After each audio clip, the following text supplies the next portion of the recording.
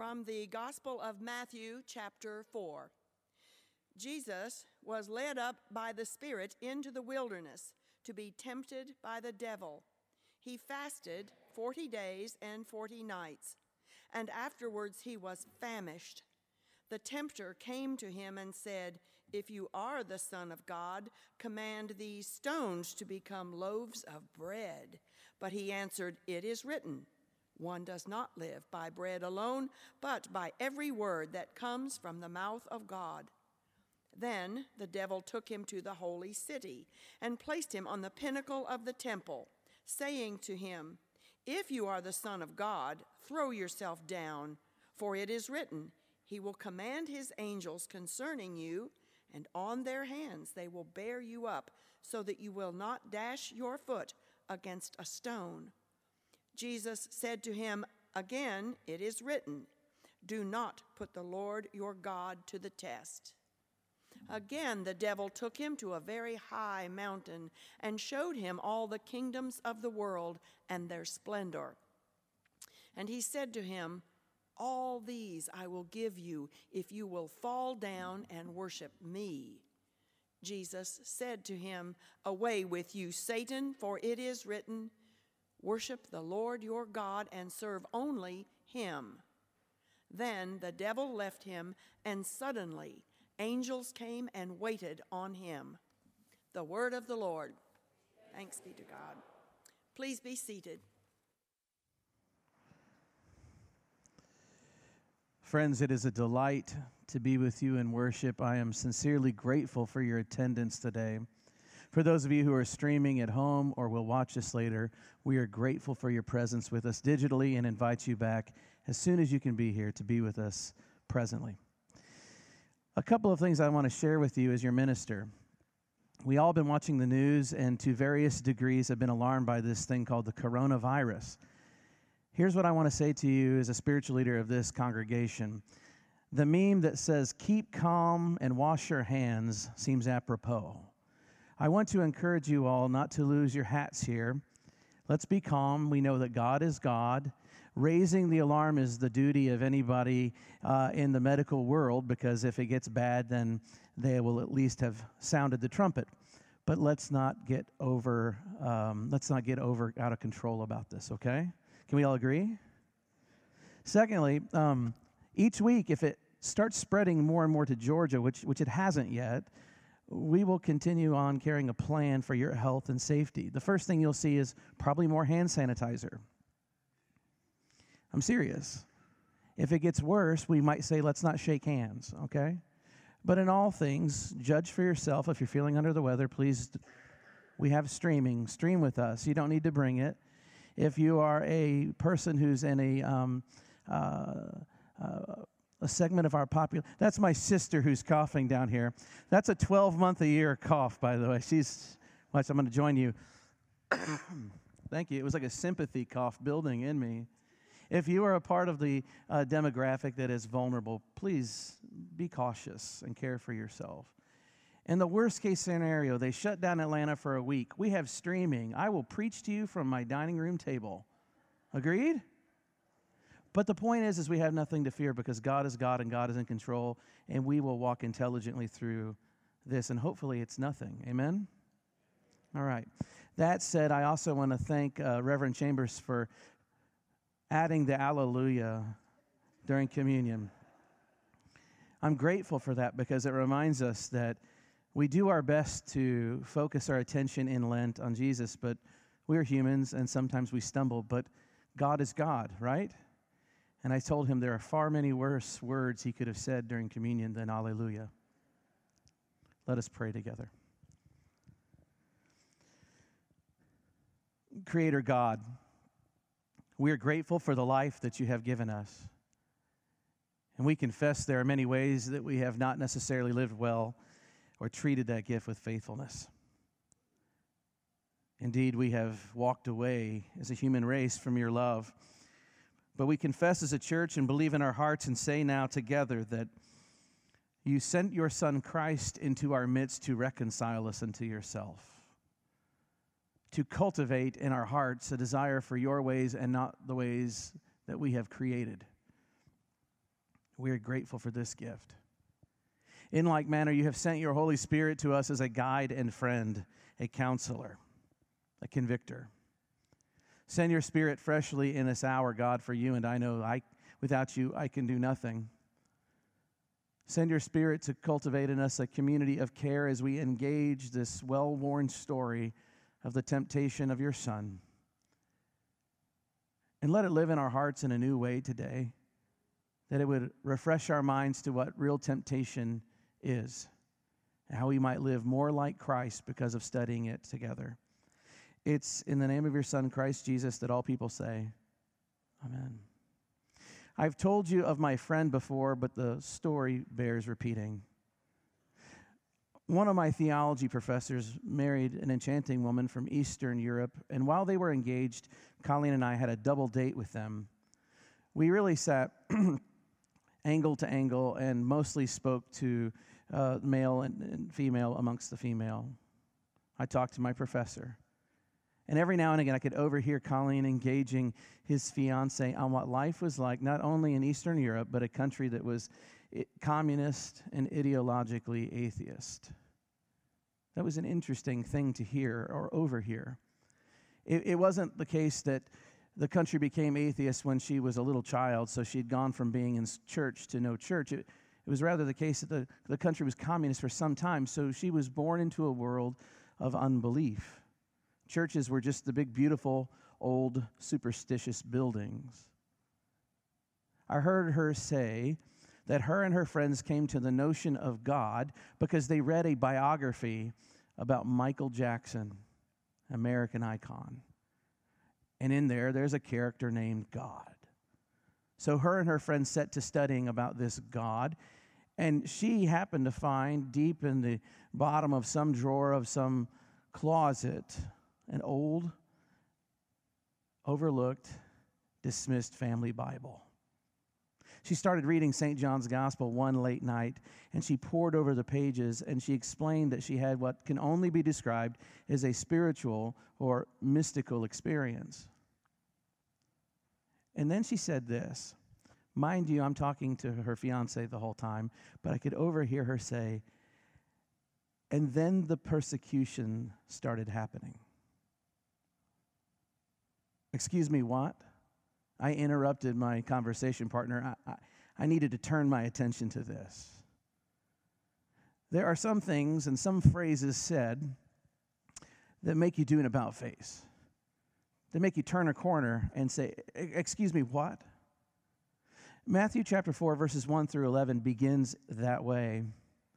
You see, up to this point, we've been hearing about the coming of the Christ child, his growth, and even his baptism. And then in some translations, chapter 4, verse 1 says, then. It's a small word, but it's powerful. Then Jesus went into the wilderness to be tempted by the devil. Excuse me, what? I need to focus more on what's going on in the story. Indeed, it carries on just like that. Jesus goes out into the wilderness to be tempted by the devil. And just like that, Jesus takes on his earthly ministry. And that's how the rest of the scriptures go in Matthew. It sets about what he's doing here in the world, but it starts with his temptation story. It's highly symbolic, I'll have you know. Jesus going out into the wilderness to fast for 40 days as he prepares for ministry is reminiscent of the ancient people of God as they journeyed in the same wilderness for 40 years, not with a surplus of food, but just enough. It tips us off to the idea that Jesus is fulfilling and completing the vocation of Israel. He is the meaning of the people of God. When Abraham hears in his covenant in Genesis 12, 1 through 3, that you will have a people and they will become a nation, they'll be a blessing to the world, Jesus is becoming that blessing for the entire world. Jesus takes on the vocation and ministry of Israel, and the symbol is bearing witness to that while he's fasting, not eating for 40 days. It tells us that he's tempted by the devil. And these temptations have been studied for the centuries, people wondering, what do they mean? And isn't it curious that the devil knows Scripture and all kinds of unique observations? This morning, I want to ask this question, just simply, what are the meanings of these temptations? And can they teach us something of how we are tempted in our own lives and our own time? First, I think I need to begin with a précis on the concept of the devil. I think all too often, people of faith feel as though they have the devil in full as a character and that character is well understood. But we often call the devil Satan, and sometimes Lucifer, and sometimes the fallen one, and sometimes the child of light, and sometimes Beelzebul, and sometimes other names, which should indicate to us that maybe the concept of the devil isn't as plain and clear as we thought. Sometimes in the Old Testament, we find the devil simply being a part of the court of God, like a prosecuting attorney. At other times, there's an anthropomorphized snake that we identify, and then we attach other stories from the tradition that this is the Satan, the Lucifer, the fallen angel who has led a rebellion in heaven and now is leading a rebellion on earth. The problem is the Bible doesn't tell us any of that. There are so many different stories saying so many different parts and pictures. In fact, not to confuse you further, but a lot of that tradition about who the devil or who Satan is comes from a book that no longer exists. We can't find it. How do we know what the book says? We have ancient commentators who comment on that book, and we have then discerned what its meanings were. All I'm trying to say is that the concept of the devil is a mite tricky. And for me, I will tell you one assumption I have, one starting place I usually go when I want to kind of understand the heart of God and the world. I just go straight to Christ. And so who is the devil here in relationship to Jesus? And maybe that will shed more light. I hope it will for you in a moment. But secondly, in my preamble, I need to say this as well. What is evil? For we often think of Satan, the devil, whatever, and associate those characters with evil. But what is evil? Do you have a definition for it? I used to have a definition for it until I read the works of St. Augustine, and then I thought his are far better than mine. I'll take his on instead.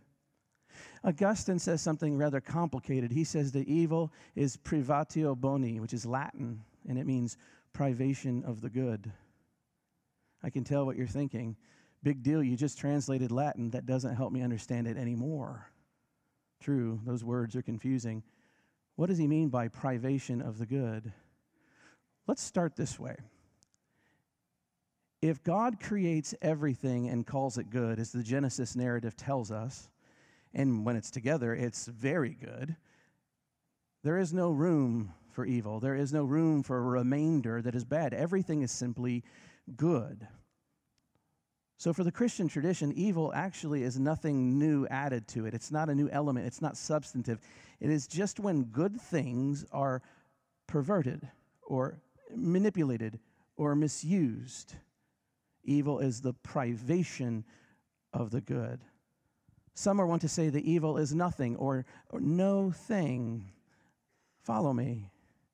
This means the evil is not a substance in the universe hovering around like a force, like the dark side in Star Wars, or a big black cloud called the nothing and never-ending story. Evil doesn't have its own value that way. It can't act on you accidentally when you walk around a corner. It can't come upon you when you least expect it. It's not a thing. It's more like a cavity in your tooth, eroding goodness away, or like a hole in your sock. Evil can only ever be good things used wrongly or manipulated or perverted or twisted. This has led the great American theologian and ethicist Stanley Hauerwas to say, "It is significant, therefore, to recognize that the devil's only viable mode of operations is to tempt. The devil can only be a parasite, which means that the devil is only as strong as the one he tempts." To me, this is good news of great joy for you today. Because if you're like me, you've had not an ancient understanding of the devil, but a more medieval one that's mixed with our modern one, and we have had Hollywood to put a crown on top of it. And the devil, or that which is evil, is something that is almost omnipresent, almost a co-equal to God, a balance of God everywhere at all times, can come upon me against my will at all times, can take me over against my will at all times. But if evil has no substance, just good things turn poorly, that means the devil can only ever be a tempter. Can only tempt you, can only make you miss the mark. Here in our story, the devil tempts the Son of God, Jesus Christ. And I understand that the Savior that we have has a particular calling that's unique to us, but it follows the same pattern that the devil uses to tempt us. My suggestion is that if we look at each temptation, I believe that the nature of each one of these three is the same. Expediency. Someone once told me that the nature of sin is where wrong things were put, or right things were put in the wrong order. Desiring good things in the wrong time. I think that might be right. Consider the first temptation. The devil in the wilderness during Jesus' great 40-day fast tempts him with the most lowest hanging fruit sort of temptation. Food. Jesus is famished. He's been going without food for days, and the devil's there saying, I know you wanted to go 40 days. You've already gone so many. This is heroic. You're the Son of God. Just turn these stones into bread. No one's going to mind. I know that temptation. I know that during Lent. I was reminded before we came in for worship that last year was the first year one of our members knew that Sunday was kind of a feast day in Lent, or they called it a cheat day. And I've talked about that from the pulpit. It's like a little Easter, but if I'm very confessional this morning, I will tell you that there have been many Lents where I've given up the same things you have. It could be alcohol, it could be treats and sweets, it could be coffee. I've given up meat before. I've given up all these things. And then Sunday comes around and I indulge in those things. But here's the truth of the life of a minister. There's always something going on. There's always a party. It's always on Saturday. So Sunday's my feast day, but Saturday too, we're with everybody from church. Let's have that cupcake at the birthday party. And then I start thinking, you know what? Friday's my day off. I mean, it's not that big of a deal. And then Thursday comes around. I'm like, Thursday's kind of my Friday night. There have been many Lents where I've fallen to that kind of logic. For whatever reason, Jesus won't fall to that logic. Even though if he did, he would show amazing proof to the world of his power. He could take stones and make them bread. No, he stays the course. And so Satan, or rather the devil, tempts later. The second temptation is to take control of the temple. The scriptures tell us that the devil takes Jesus really high up on top of the great temple, the great house of God. Imagine the roof of this grand sanctuary. Now, I've heard this preached 100 times, and 100 out of 100 have suggested this is an attempt to make the Son of God commit suicide. I don't think that's right. What the devil says to Jesus is, hey, you're the Son of God. You're the Messiah. Throw yourself off from here, below where there's all these people coming to the temple. And because you are who you are, God will send all his angelic hosts, and they will come down flying with their swords and their wings, and it'll be beautiful. And they'll pick you up. They'll raise you up. And you know what that would do? My suggestion is that would prove to every onlooker that the person being saved by God's angels might in fact be more important than all those high priests in the temple. If you do this, it will allow you to take control of the most holy site in Israel, and therefore you can show everybody who you really are. Just go ahead and let's just do that now, Jesus. Let's get it out of the way. Take your place now. Most of you know that I was the associate minister here before I became the senior minister, and then I was called to be your interim. And there was a real question of whether or not I moved my study from the study in the hall down to the senior minister's study. And I really remember calling up several people asking their advice because everyone I talked to had a different point of view. And one of my mentors said to me, "Don't you dare move your stuff down the hallway. Stay where you are until the church asks you to move down there." That was good advice because that advice had the heart of Jesus. Don't step out too soon. The devil was tempting him with expediency. That's like the third temptation too, isn't it? He takes him high on a mountain and shows him all the ancient civilizations of the world. My favorite stained glass window from an artistic perspective is right here to my right. You see Jesus is being baptized by John, and then right out of it, there's this small panel where you can see him shying away from a figure that's dark and purpley. That's the devil over his shoulder, tempting Jesus. And below the feet of Jesus in the gray cloud-like material are etched all the ancient civilizations of the world. Most people don't notice it until it's pointed out to them. That is how subtle it is. Which reminds me, because the devil is so subtle. Why would it be a big deal if the devil delivered all the kingdoms to Jesus Christ, who is nothing if not the kingdom bringer of God that's going to rule and reign over every kingdom? But the devil simply says, why wait? Take it now. You can have it now. Why wait? Expediency. A couple of observations, my friends. These are interesting to me. One is noted, the devil does use Scripture to tempt Jesus, but that's not very interesting. Why shouldn't the devil know Scripture? What's interesting to me is that the devil's reading of Scripture is almost always presuming to know the intent of God or some deeper, esoteric truth behind the teachings. Whereas when you look at the Scripture that Jesus quotes, his is always a plain-faced reading of the story. Jesus, as the Son of God, as the kingdom bringer of God, already knows the heart of God and will not be deterred by the devil's cunning. Which leads me to the second interesting observation. What is that cunning of the devil? The cunning is this. All he is tempting Jesus with is the right things, but in the wrong time. His temptation is impatience. Again, that great theologian of our country who's still living and working, Stanley Hauerwas, writes this: the devil is another name for our impatience. The devil is another name for our impatience.